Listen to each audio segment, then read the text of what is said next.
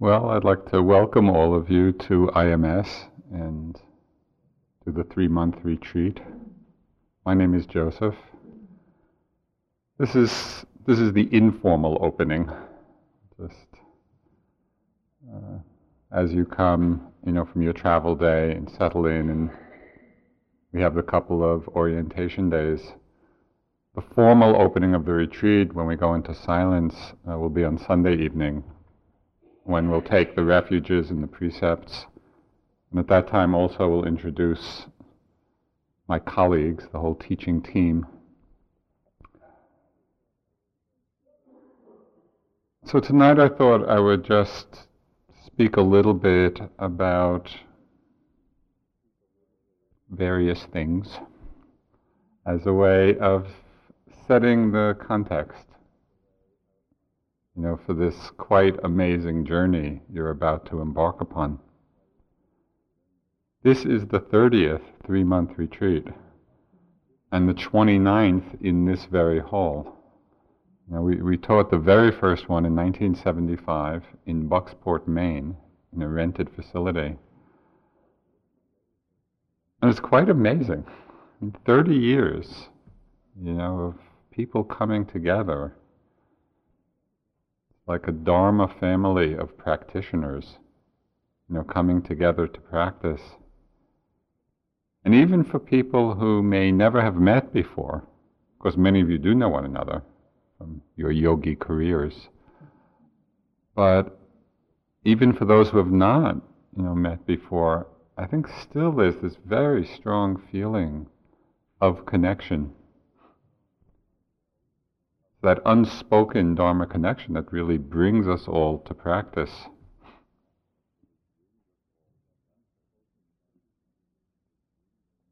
So just think of 30 years of meditative's vibes right in this hall, and that's the space you're entering into. And I think you'll find, if you haven't found already, you'll find as you start sitting here, it becomes very palpable. The energy that's been created by all the yogis for all those sitting hours. Coming together for the 3-month course, given the rather crazy world we live in, is the creation of a refuge. Really a creation of a place of safety, where people come together who share the highest values of awakening, of freedom, of compassionate action.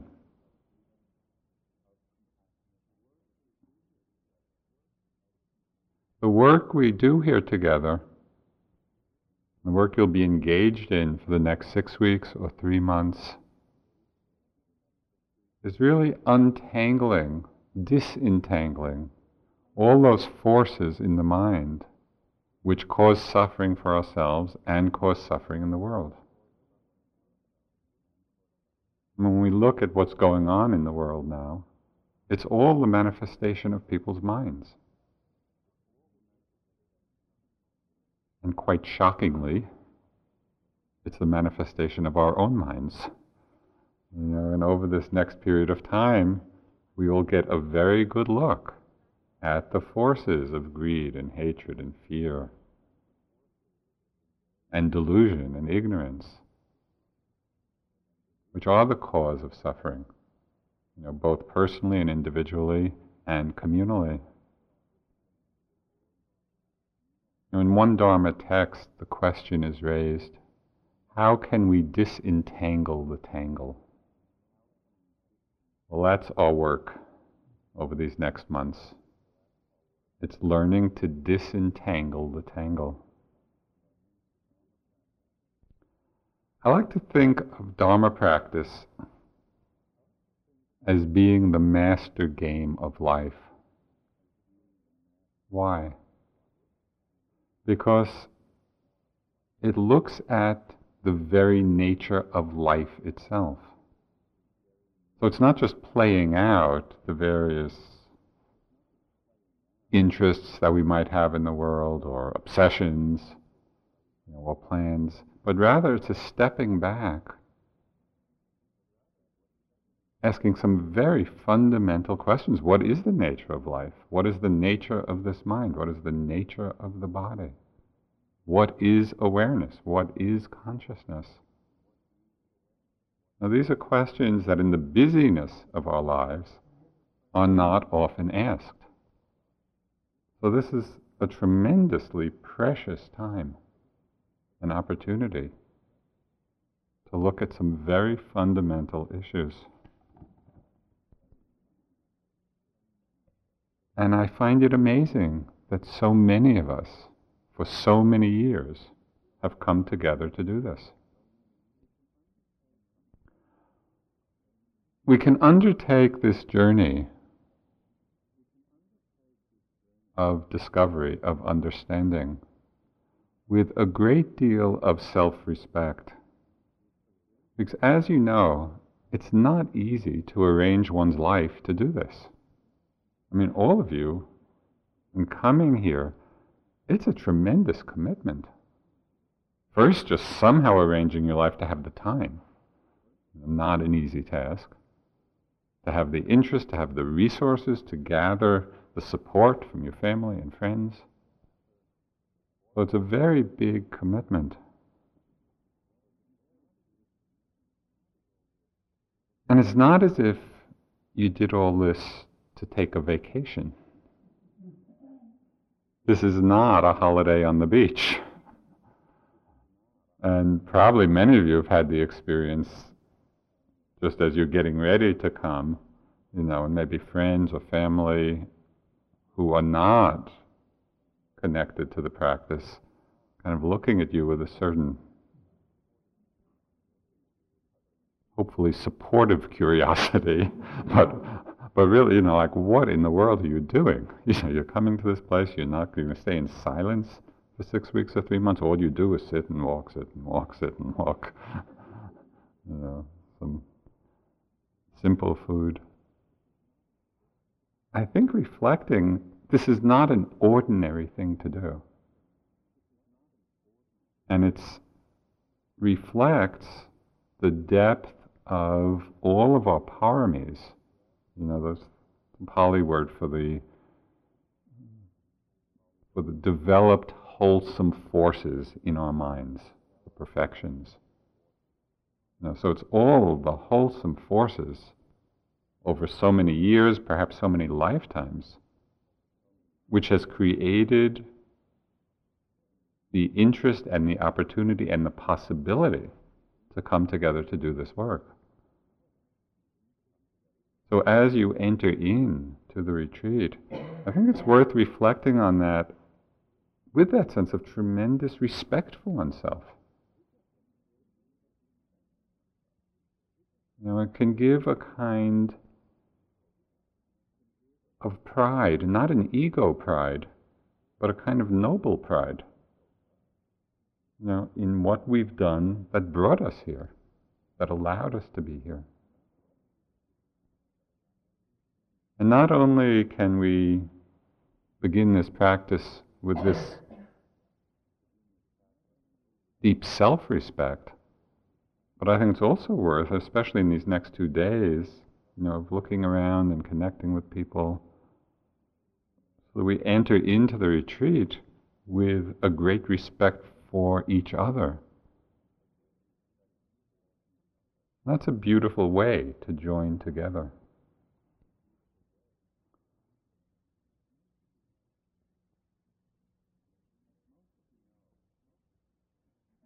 As most of you know, most of you are experienced practitioners, so you know quite well that it's not always easy.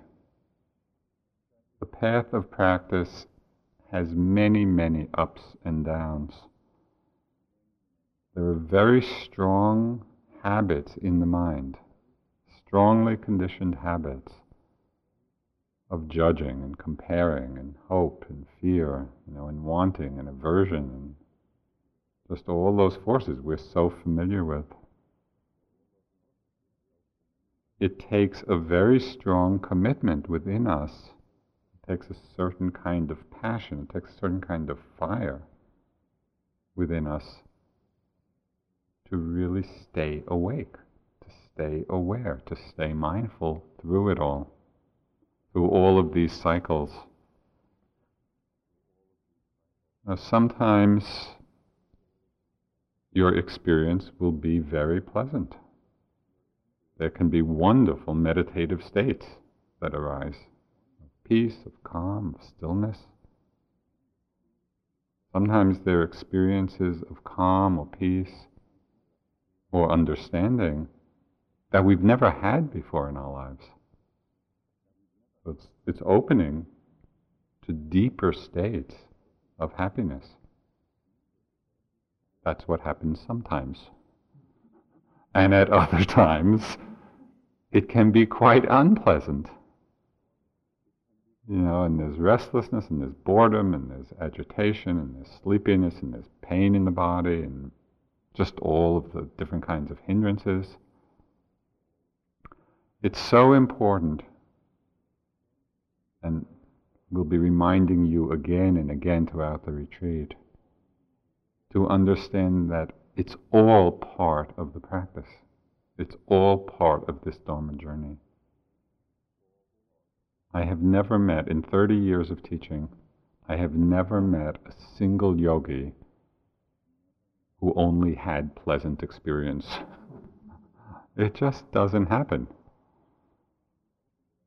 So it's all part of the journey. Can we open to that? Can we understand that?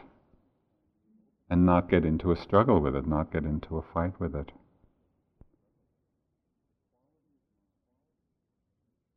The quality of mind that for me has been a tremendous support in all my years of practice, through all the ups and downs, of hard times and easy times, the quality of mind that has been a tremendous support is the quality of interest. It's that deep willingness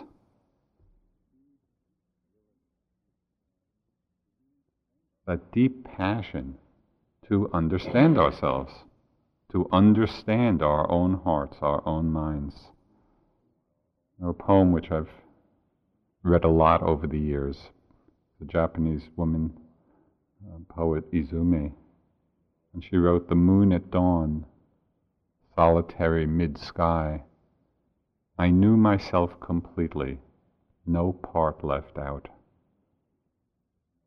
And that for me so expresses the quality of meditative awareness.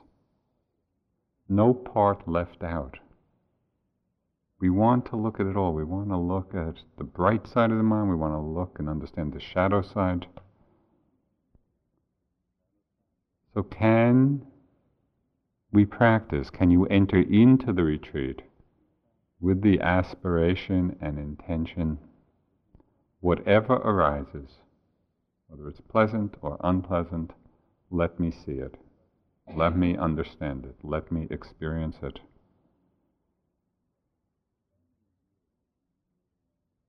For so many years, earlier on in my practice, I would get into this struggle and fight with the difficulties. When sleepiness came or boredom came, I would think, I'm such a bad yogi. Or when I saw desire or fear or ill will or judgment, then I would take it a step further. I'm such a bad person. I have all these horrible things going on in my mind. And it took a while to get past that kind of self-judgment in seeing the difficulties, and to come to that place of appreciating the fact that I was seeing them. That was a big turning point. And now, not always, but often, most of the time I would say, when I see a defilement in my mind, it actually brings a kind of joy, because I'm so glad to see it. I would much rather see it than not see it. And say, Good. There's whatever. So that's this quality of interest and investigation and joy in understanding. The whole range, the whole picture.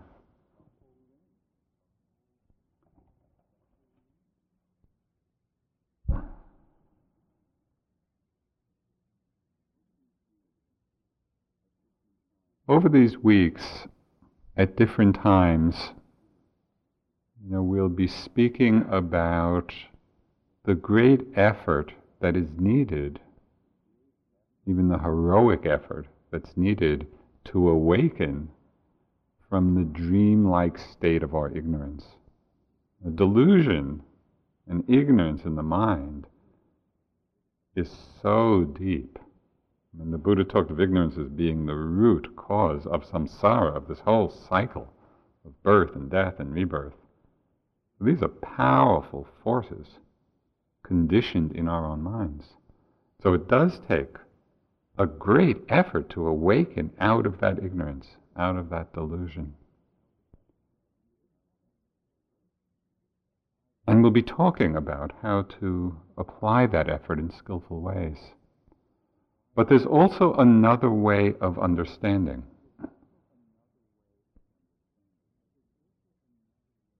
This exploration.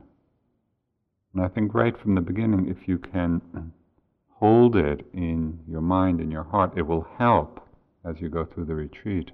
And that is, it's not only a question of this great heroic effort, but another way of understanding is that our practice is really one of a deep surrender, of an opening to.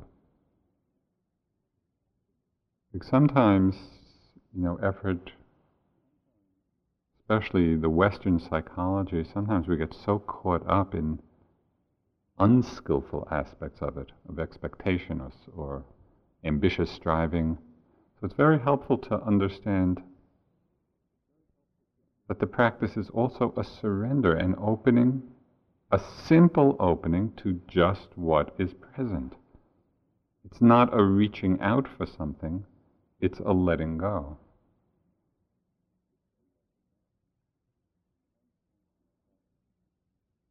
At one point in my practice, this is when I was practicing in India, it was quite a few years ago,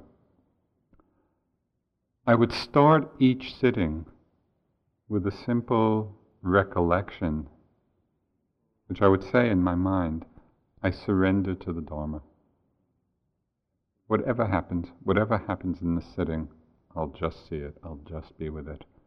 And that recollection really helped me be with the ups and downs, because it reminded me to surrender rather than to struggle.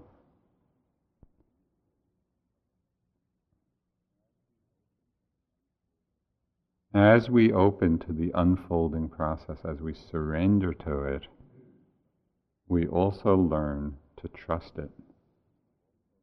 And when we learn to trust it, to trust the process as it's unfolding, that gives a tremendous sense of confidence to us.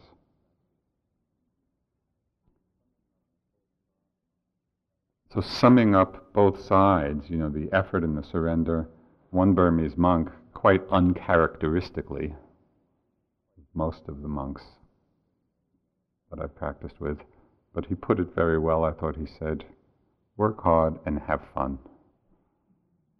And we want both sides. It's like, this is a great enlightening endeavor. In a very fundamental way, we're lightening our minds, lightening our hearts. So work hard and have fun.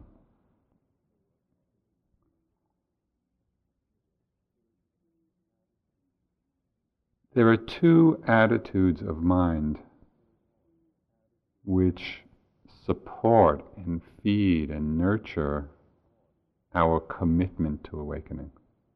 I just want to touch on them briefly because we'll be talking much more about them during the retreat.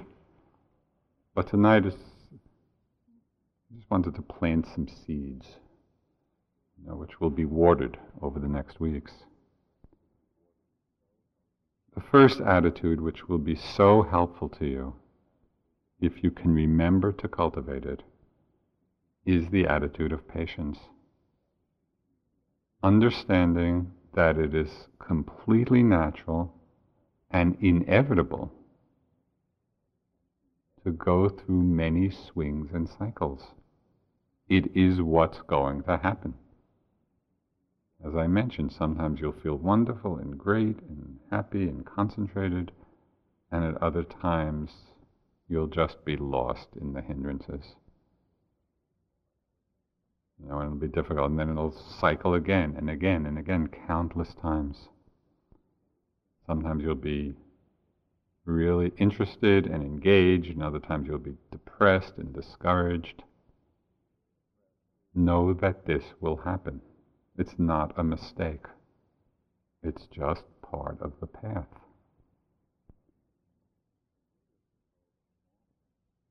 The Buddha spoke often of the power of patience.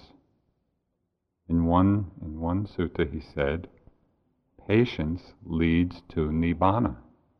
Patience leads to enlightenment. Because patience gives us just that sense of constancy. Okay, whatever it is, just let me be with it.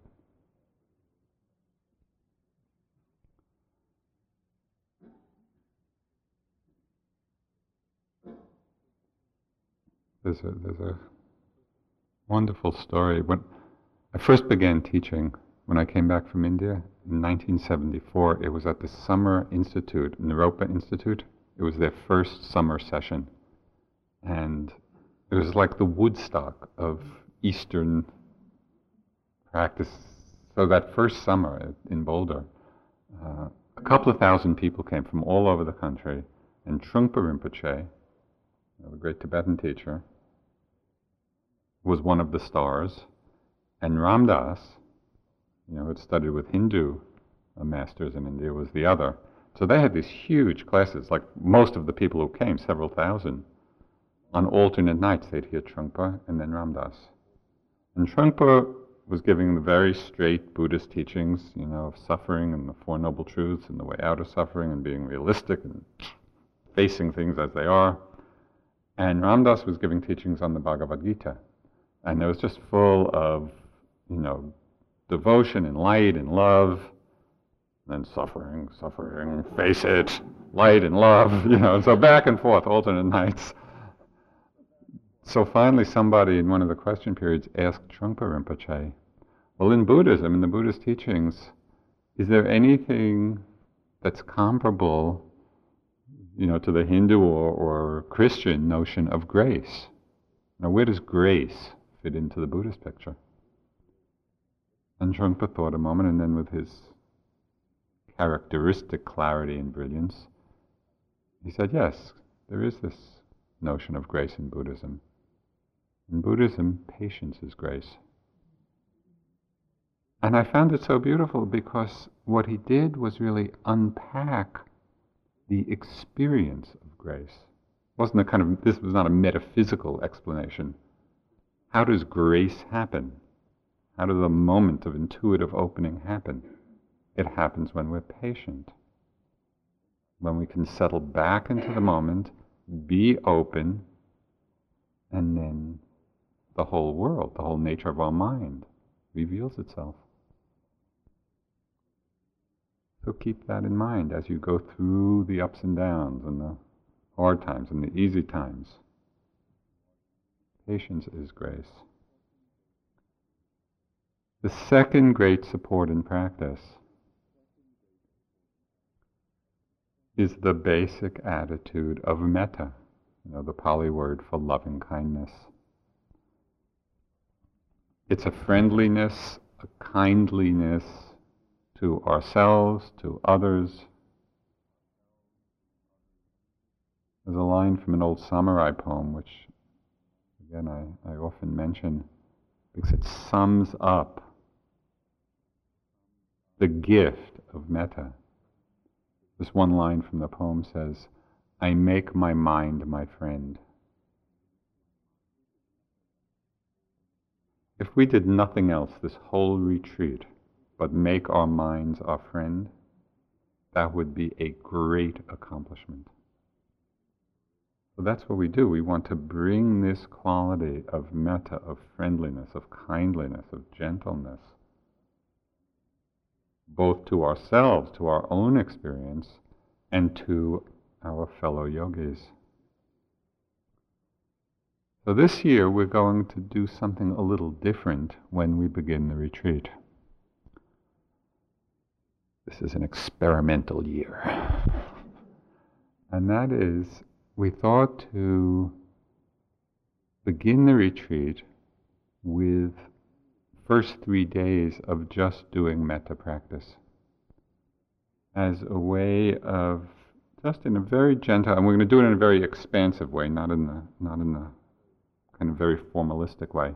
We'll give instructions, when we start, in a very open and gentle and expansive way, just to settle in to this field of metta, to this field of friendliness towards oneself, towards everyone here, towards the world.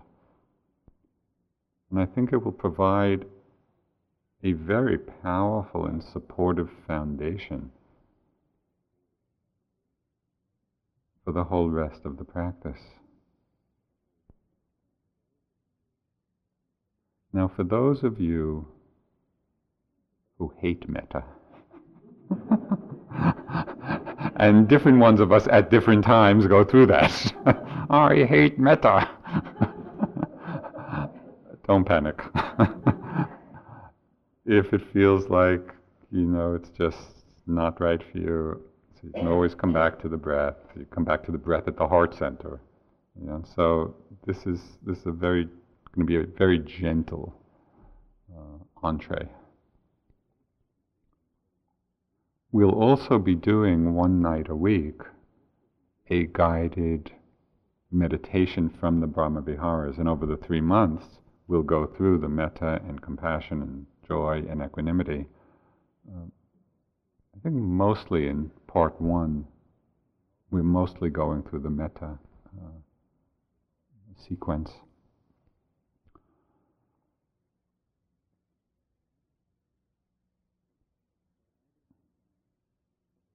So out of the silence, out of the awareness,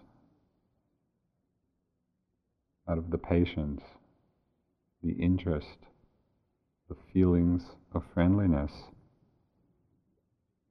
we come to deeper and deeper levels of understanding ourselves. And I think you'll find over the course of the retreat, even though it's not always obvious, but as you go through the retreat and come out the other side, that there is a tremendous growth in the feelings of care and compassion for the world. It happens naturally. And even as we proceed just 1 moment at a time, 1 step at a time, 1 breath at a time, it's helpful to hold all of the path in the context of larger possibility. Whether we call it enlightenment or awakening or freedom or happiness, our path is part of a larger process with a very noble goal. It's the purification of our hearts and minds.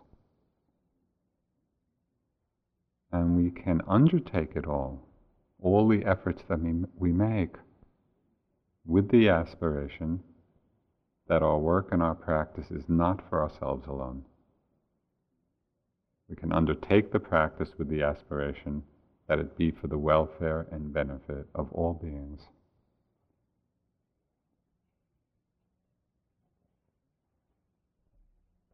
So that's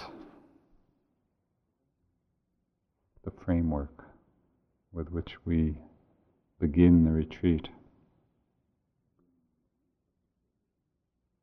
Now, the next couple of days, tomorrow and Sunday, are what we call, orientation days.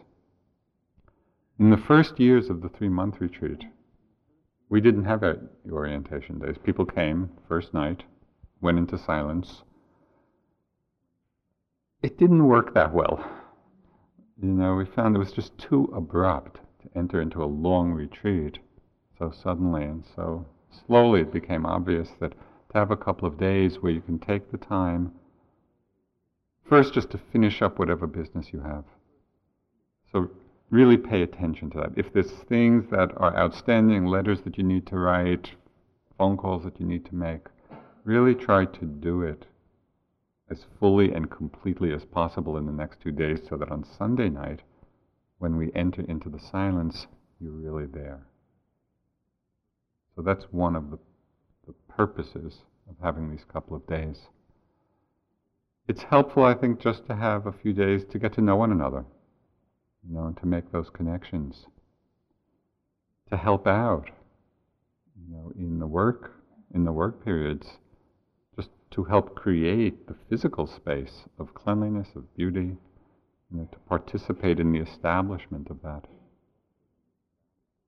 The Buddha talked of how the physical environment, a clean and beautiful physical environment, is one of the conditions for the factors of enlightenment, particularly the investigation factor. So just by helping together to create the space, we're creating the setting, for this precious jewel of the Dhamma.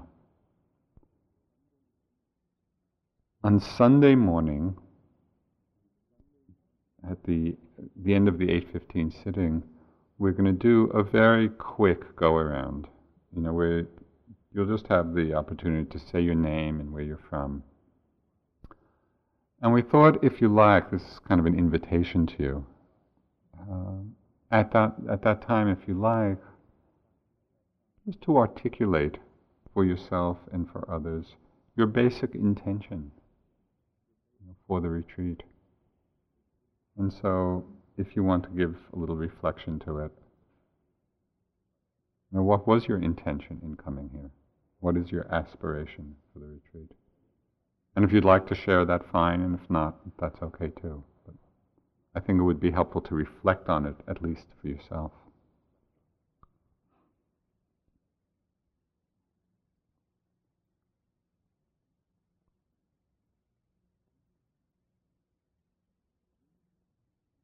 Well, that's it.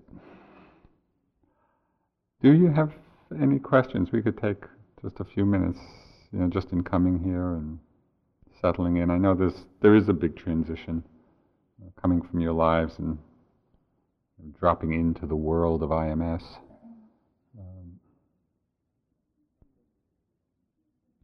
Sunday night, we're going to introduce everybody on Sunday. Yeah. There's going to be a formal, when we take the refuges and precepts, then all the teachers will be here. So they remain the mystery people until then.